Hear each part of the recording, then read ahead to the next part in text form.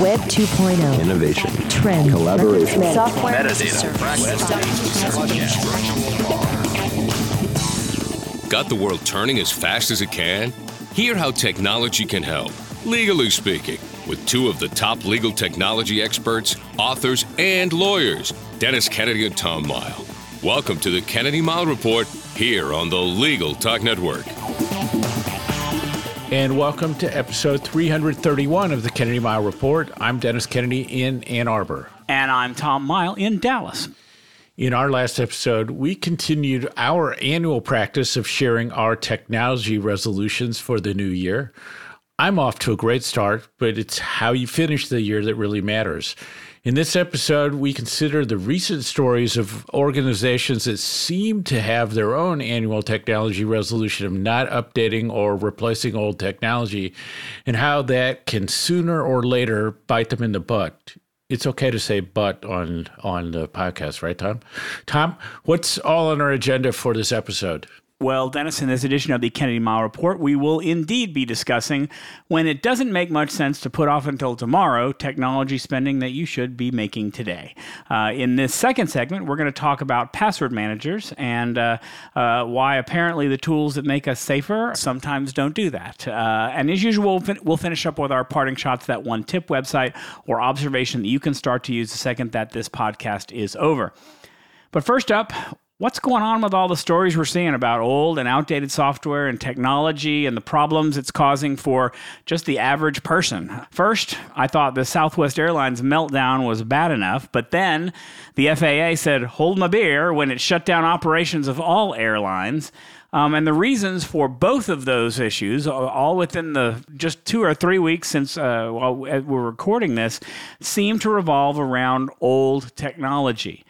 We thought there was a lesson in there for lawyers and technology somewhere. So, Dennis, what did you learn from these recent stories? Well, first of all, I have yet another reason not to fly.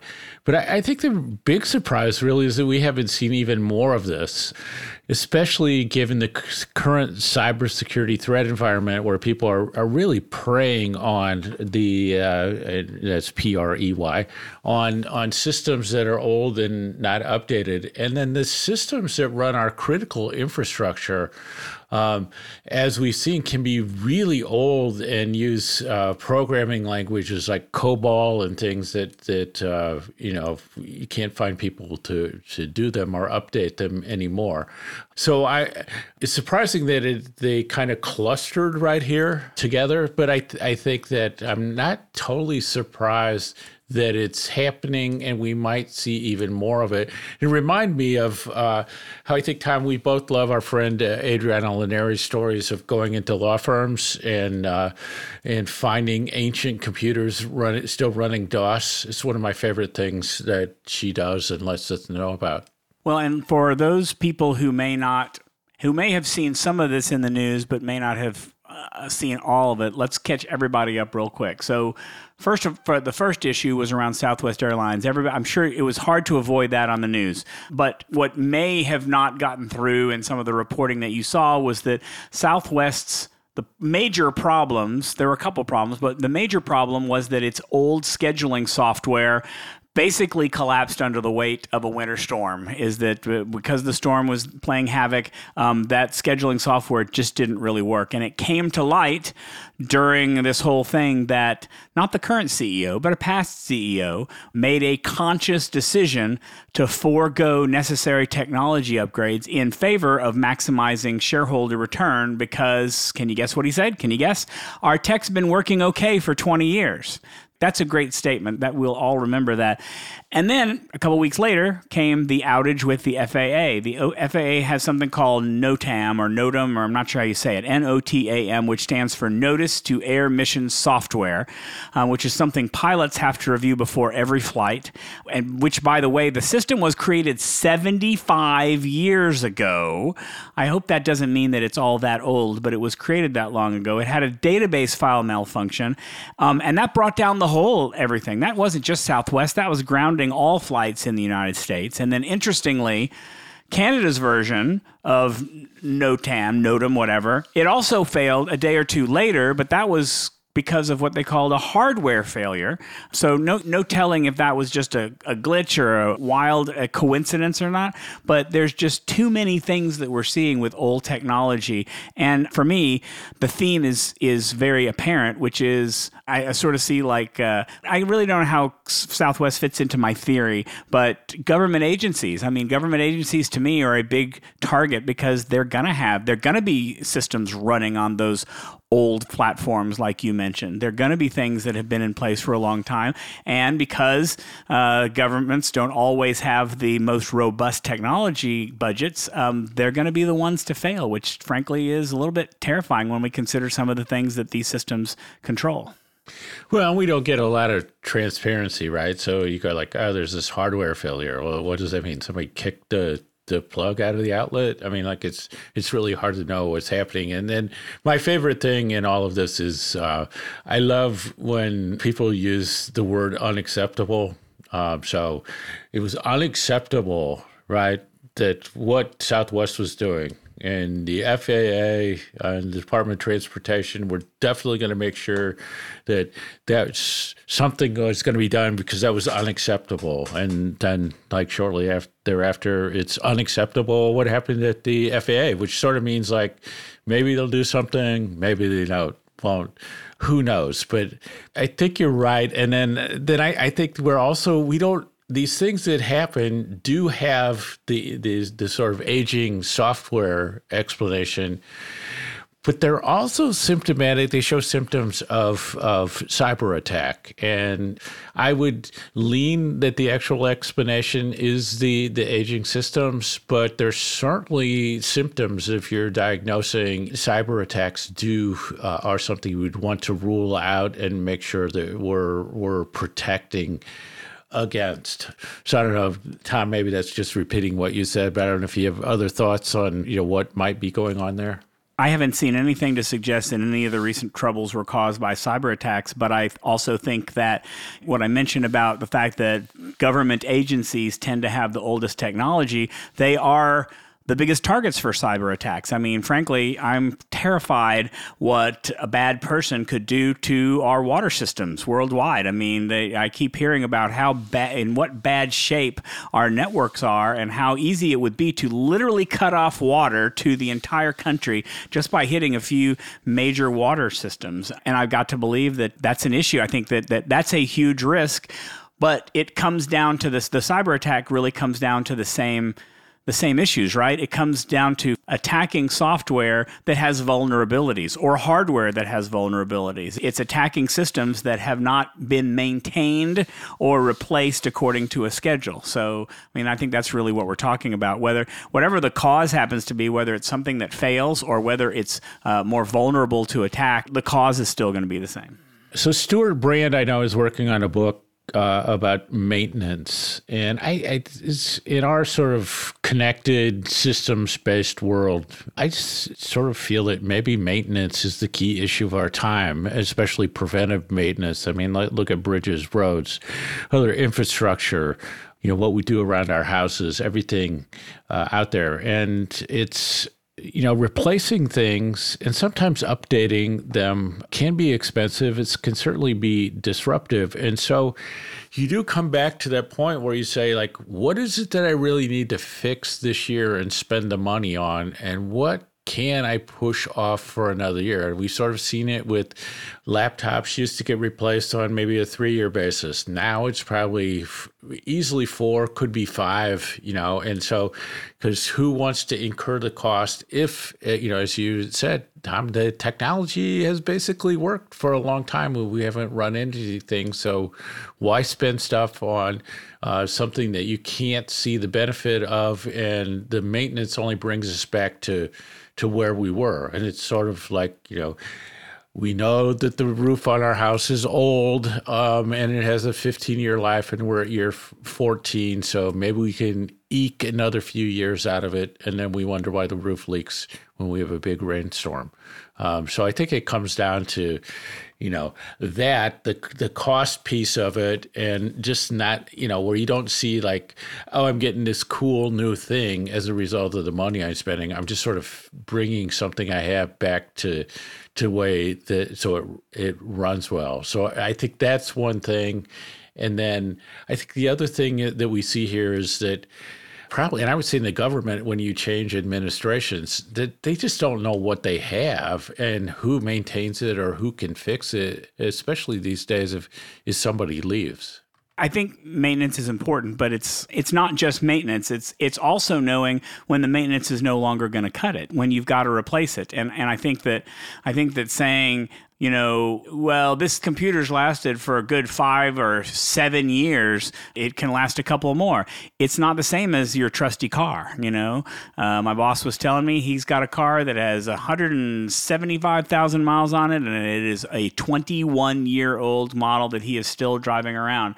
But I'm less worried about the power grid going down if his car has a problem than I am if they. So it's being smart about the technology that you need to replace and realizing that, what is the risk if something does go down? If we're just talking purely from a legal standpoint and lawyers with their technology, what will happen to you if that equipment fails? How will you be affected by that? And that's got to be part of the risk decision that you make. And to your point that people don't know what they have, most of our lawyers in the country are solo lawyers. They're not going to remember what they have. And they were the ones who were supposed to maintain it in the first place. So, I think that a lot of this discussion goes to those lawyers who are in a position where they're having to maintain or replace information themselves. If they're working at big firms, and they should have those who are already thinking about this, who already have schedules, who already are maintaining it. But as lawyers, that's not part of our lawyer job description. And that's why we want to talk about it here. Well, and we saw, the pandemic accelerate some of this, so the movement away, but the evolution of technology also causes some of these things to kind of creep up on you. And, you may be going along and then decide that, I need to, we did that once before, and I know it's stored somewhere, and you find out it's on a floppy disk or something that you can't, you actually can't use anymore, or you can't access it because it's under an old version of something, and you can't do that. So I think there are like a number of areas of concerns and how this can happen, but I think that we do really need to start looking at this, because these examples show, the fact is, if you can't, there are no planes flying one morning, right? It's like having no electricity one morning. Are you going to your office and you can't do any work because nothing is running? The risks are fairly significant in these cases, and you add cybersecurity risks on top of that. And I think most people are kind of comfortable saying, if it's not broken, I don't need to fix it. And I don't think that many people are like me, who absolutely I hate technology and software that's not updated. But I always feel like I'm in the minority on that. So, Tom, I would say that the good news for our listeners is I think that we have an approach and a plan to help them out with this. But first, let's take a quick break for a message from our sponsors. Be the best resource you can for your Spanish-speaking clients with the Spanish Group's legal translation service. Experienced translators ensure accurate translation of your documents with same-day delivery. Confidentiality is ensured, and the Spanish Group guarantees acceptance for certified translations. All that, and their rates are competitive. If you need other languages, the Spanish Group translates in over 140 languages. Mention Legal Talk 20 when you request your quote for 20% off your first translation. Visit thespanishgroup.org. Filing court documents, serving legal papers, collecting electronic signatures, all critical parts of the litigation process, yet ones that are time-consuming and error-prone. But what if you could do more straight from your case or document management software? InfoTrack automates data entry, document selection, tracking, and information syncing across all these core tasks and more. by integrating with your core systems like Clio, Smokeball, Leap, MyCase, and others. Spend more time on substantive legal work and less time on busy work. Learn how simple it can be at infotrack.com/simple.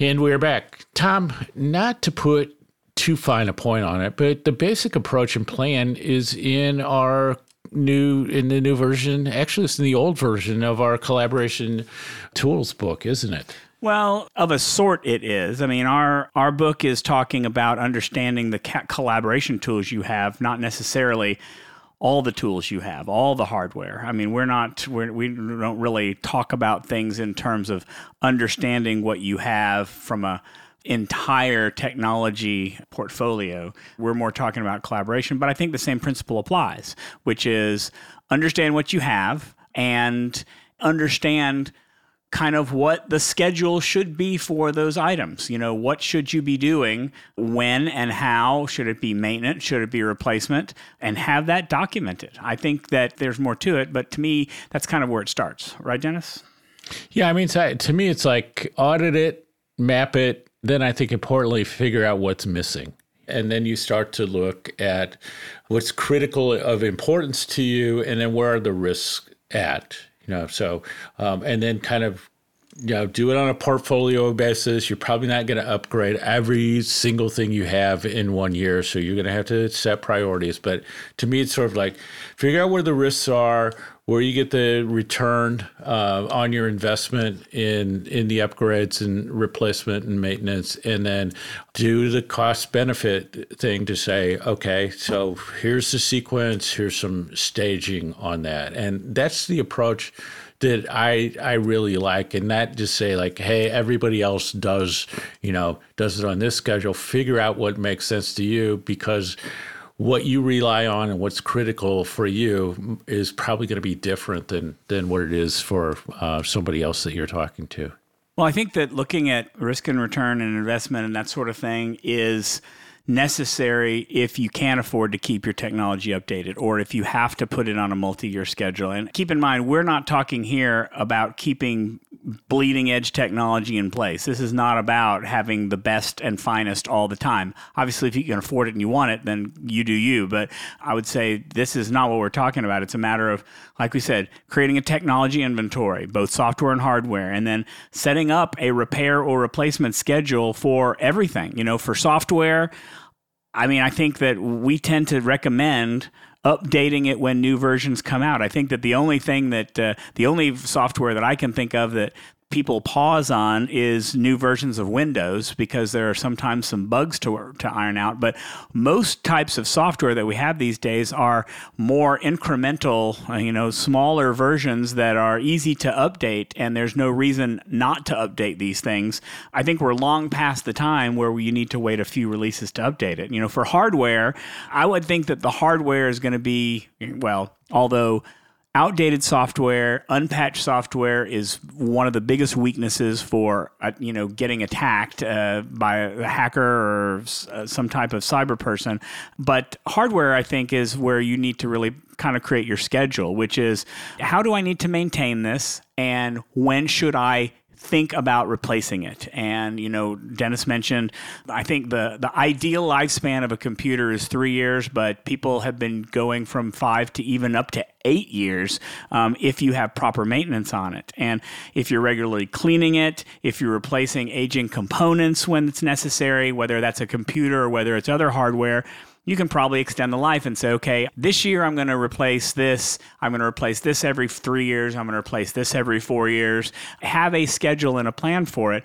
If you don't have a maintenance schedule that's part of that, and you don't keep up the maintenance, your 5-year plan may turn into a 3-year plan, and it may mean that you have to replace it much sooner. So, be thoughtful about that and decide it doesn't have to all be at once. I think that if you plot out the hardware that you've got and kind of make decisions about how often you can based on the budget that you have, I think it can turn out to be fairly reasonable.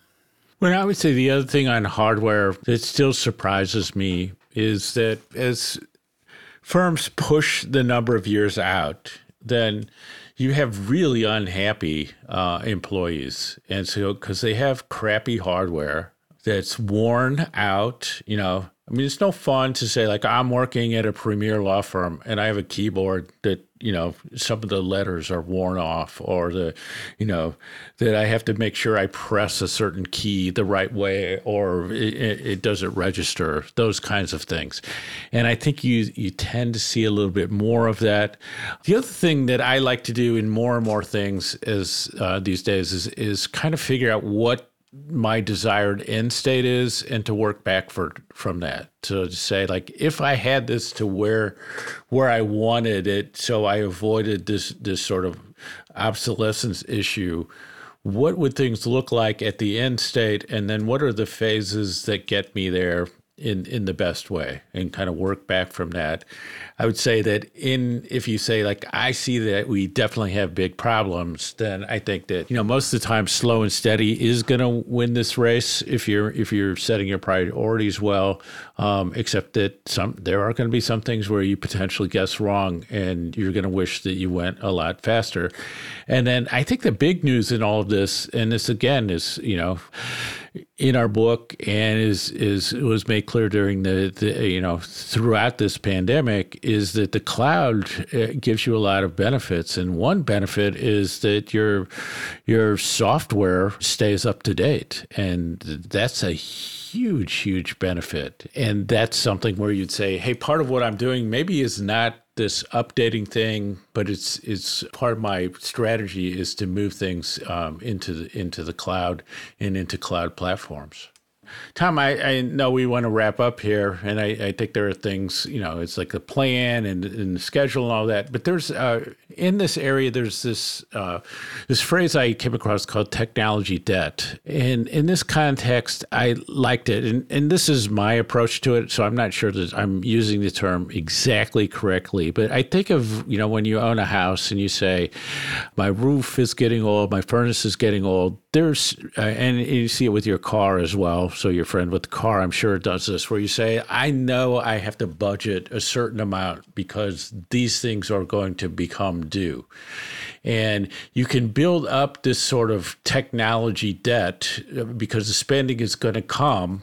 And I think that part of what you want to do is to say, if I need to do this, what's the cost going to be? Because if it does accelerate, I'm going to be experiencing those costs. And I sort of like that debt notion as a way to think about this idea as well. Well, the way I like to think about it is a little bit like a credit card, which is when you cut corners or when you underspend to maintain your equipment, when you don't, like Southwest, when you choose investors or shareholders over technology, it's like making a minimum payment on your credit card. You are saving money now, but that debt over time is just going to increase and balloon, and ultimately it'll take you over. So yeah, I think that's an appropriate way to describe this. And then finally, we'll just wrap up real quick by saying, again, there are not many topics we cover that would not fall under that duty of technology competence that we talk about so often, which is, do you as lawyers have some duty or obligation to understand what the timeline is, what the lifespan is of the technology that you have? I mean, if you are prevented from providing services to your clients because your technology is old or outdated or needs to be replaced or repaired because you did not adequately plan for it, then, there arguably are some issues around that duty of technology competence. So again, this is one area where we think having that knowledge, having an understanding of how your software and hardware needs to be maintained, repaired, replaced, what have you, is going to help you better be able to serve your clients down the road. All right, before we move on to our next segment, let's take a quick break for a message from our sponsors. Delegate out those tasks that take up your time. Staffy can help you with your legal, administrative, marketing, and even client-facing workload. Hiring Staffy's top-notch bilingual virtual staff means Staffy does the recruiting, hiring, and training for you. Then, if you need a change, Staffy handles it. You get to concentrate on your strategic work. Schedule a free consultation at staffy.cc. That's stafi.cc and get $500 off with code HAPPY24. If you're like me, you're probably a bit frustrated with the state of our political system today. Democracy Decoded, a podcast by Campaign Legal Center, examines our government and discusses innovative ideas that could lead to a stronger, more transparent, accountable, and inclusive democracy. Listen at democracydecoded.org to their new season, which takes a deep dive into democracy at the state and local level by highlighting different ways to ensure that every voter's voice is heard. And now let's get back to the Kennedy Mile Report. I'm Tom Mile. And I'm Dennis Kennedy. Tom wanted to talk about password managers, which have always been one of our most important recommendations to improve your cybersecurity. Well, it turns out that they also can have their own issues, and Tom has landed a little bit on the wrong side of those issues with his current password manager. We thought it would be instructive to talk through Tom's approach to dealing with some of the questions that he's had to face recently. Tom, have you made your last pass at LastPass? Did you see what I did there? I did see what you did there, and I'm not sure that it's accurate to say that I landed on the wrong side of the issues. I don't really think this is any different from our discussion a few episodes back on rethinking our social media strategy. I mean, it's not different from landing on the wrong side of Twitter at some point. The real question is when a tool you're using suddenly becomes a tool you no longer want to use, what do you do? How do you approach that? And that's really, as Dennis said, that's the case with LastPass. Some of you may be familiar with what's been going on in the news. Other commentators have talked about it. At one time, LastPass was, in my opinion, the best password manager to have, and I'm pretty sure that I've said that a lot on this podcast. It was the first password manager to be available for all browsers and all operating systems. It was free, and then it was the least expensive and best working password manager. Its nearest competitor was only available for Mac and iOS, part of the walled garden, which you know I have some fundamental issues with, and at a much, much higher cost. It was a whole lot more expensive than LastPass. Fast forward a few years, and some things have changed. You probably have heard some unsettling stories from LastPass. There have been several internal data breaches at the company, and recently we learned that the threat actor that was involved in the most recent episode was able to obtain a backup of customer password vault data. That means my data, I think is what, if I'm reading that right, that's what I interpreted, that contains both unencrypted data like website URLs, but also encrypted fields that include your usernames and passwords. Now, LastPass has something called a zero-knowledge architecture, which means it would be very hard, if not impossible, for this person who got it to actually break into this information because it can only be encrypted with a key that is based on your master password. So with LastPass, you have a master password, and that's what encrypts your passwords. And as long as your master password meets best practices, as long as you're doing the right thing, it's long, complex, it's not easy to guess, it would take probably millions of years to break into your passwords. And I'm confident, I'm reasonably satisfied that my data can remain safe. I do trust that my master password is strong, but I can't say that my trust for LastPass is the same anymore. I feel like of all the password management tools, LastPass is, to my knowledge, the only one that's been having these types of issues. I haven't seen them from any of the other major players.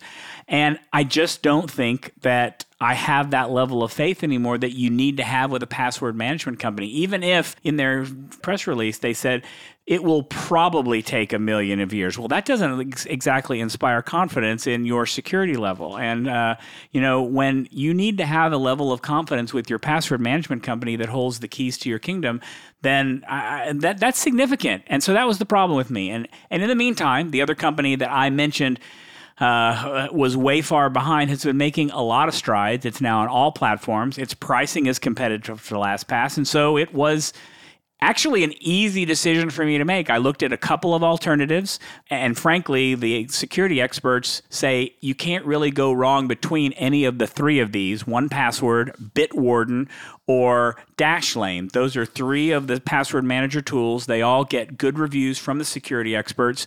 I went with 1Password. It's only been a few days, but so far I'm enjoying it. I compared it against those other tools and found that this was really the best tool for me. Although I will say that 1Password has one requirement that feels a little bit off to me. It gives you this thing called an emergency kit, which is a PDF file that has all the information that you need to recover your account. And I'm like, okay, what do I do with this? This is sensitive information. And they say, well, put it in your safe deposit box. I'm like, okay, that makes sense. I'll put a copy in there. And then they go, also keep a digital copy in your cloud document storage application. And I'm like, well, that seems insecure. What happens? I'd like never to believe that my OneDrive will ever be compromised, but you can't say that about any cloud tools. It's possible that stuff's going to get broken into at some point in time.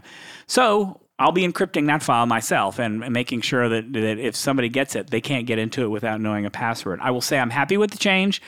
I think it has been a good experience because I had to take a look and say, all right, what matters to me? What's important to me in terms of my security? I looked at all the options. I weighed what was important from all of those. And I thought it was a good example for me of finding another solution when your current technology is just not working out for you. That was a long answer on my part, Dennis. Any comments to it? Well, I use one password, and I've been happy with it. And I think that, you go through this sort of thing, and there's a number of things that can come up. So consolidation in the industry, somebody buys a product that you use, especially a security product. You would say, like, do I have the same confidence level? Do I have some concerns about that?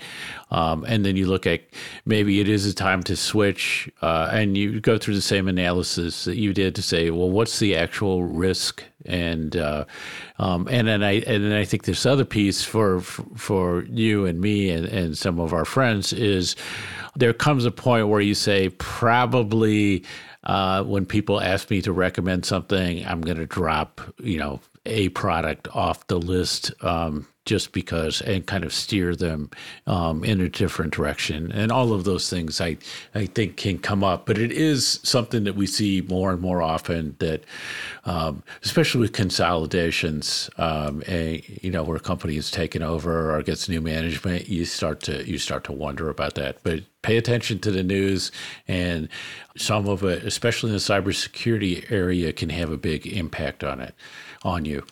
Now it's time for our parting shots. That one tip, website, or observation you can use the second this podcast ends. Tom, take it away. So I am talking about two tools that I purchased this past week that are really great. I finally made the move. I know it's been, how long has it been since we've all been working from home? But I've talked a lot on this podcast about my beautiful big 49-inch monitor, but I've never used it as my work monitor. I've always used the teeny laptop, and everybody gives me grief about it. I finally have been able to connect it to a dock, but I have my home computer and I have my laptop, and I want to be able to be able to work on both. And that means having a keyboard and mouse that is easy to switch over to both, because they've got to be connected to both computers in order for you to use them. So I found both, they're both Logitech tools, and I'll put links to them in the show notes. The mouse is a Logitech MX Master 3S, and then the other one is a Logi Keys. I forget the exact name, but you'll see the link in the show notes. What I like the most about them is they allow you to connect to 3 different devices. And they have buttons on the mouse, on the bottom of the mouse, and they have buttons on the keyboard, 1, 2, and 3. And you can, with Bluetooth, connect to those 3 different devices. And so it is so easy for me to switch from my work laptop to my home computer by just pressing one of the 2 buttons. And I don't have to worry about disconnecting or doing anything or having 2 sets of keyboards or mice. I can easily go back and forth between those computers with just the press of literally 1 button. So highly recommended. If you are going between two computers, this is a great option for you. I'll put those links to those Logitech tools in the show notes. Dennis. So I have something new that I really like too, that I just bought, and I like it so much that even though this is an audio podcast, there's part of me that wants to hold this up so people can see it. So it has a huge long name, but I'll describe what it is. So it's called the Quartet Glass Desktop Computer Pad, 18 inches by 6 inches. So think about that, 18 by 6. It's whiteboard, dry erase surface. And what it is this small rectangular whiteboard with a glass top. So it's a glass type of whiteboard. And it's slanted a little bit, and you put it up by your monitor. And it sits there nicely, and you have dry erase markers, and it's like perfectly situated so you don't have to use Post-it notes or little notebooks, and you can jot notes to yourself and put them in colors. You can draw little pictures to remind you of things, and it's one of these silly little things that it's hard to convince somebody to say, like, you actually need one. But once I got this, I was like, I don't know how I could have lived without this. And so that wraps it up for this edition of the Kennedy Miles Report. Thanks for joining us on the podcast. You can find show notes for this episode on the Legal Talk Network's page for the show. If you like what you hear, please subscribe to our podcast in iTunes, on the Legal Talk Network site, or within your favorite podcast app. If you'd like to get in touch with us, reach out to us on LinkedIn, on Twitter, if we happen to be around, and we might complain about that more in an upcoming episode, or leave us a voicemail. Remember, we like to get voicemails for the B segment. That number is 720-441-6820. So until the next podcast, I'm Tom Miles. And I'm Dennis Kennedy, and you've been listening to the Kennedy Miles Report, a podcast on legal technology with an internet focus. If you like what you heard today, please rate us an Apple Podcast, and we'll see you next time for another episode of the Kennedy Miles Report on the Legal Talk Network. Thanks for listening to the Kennedy Miles Report. Check out Dennis and Tom's book, The Lawyer's Guide to Collaboration Tools and Technologies, Smart Ways to Work Together, from ABA Books or Amazon. And join us every other week for another edition of the Kennedy Miles Report, only on the Legal Talk Network.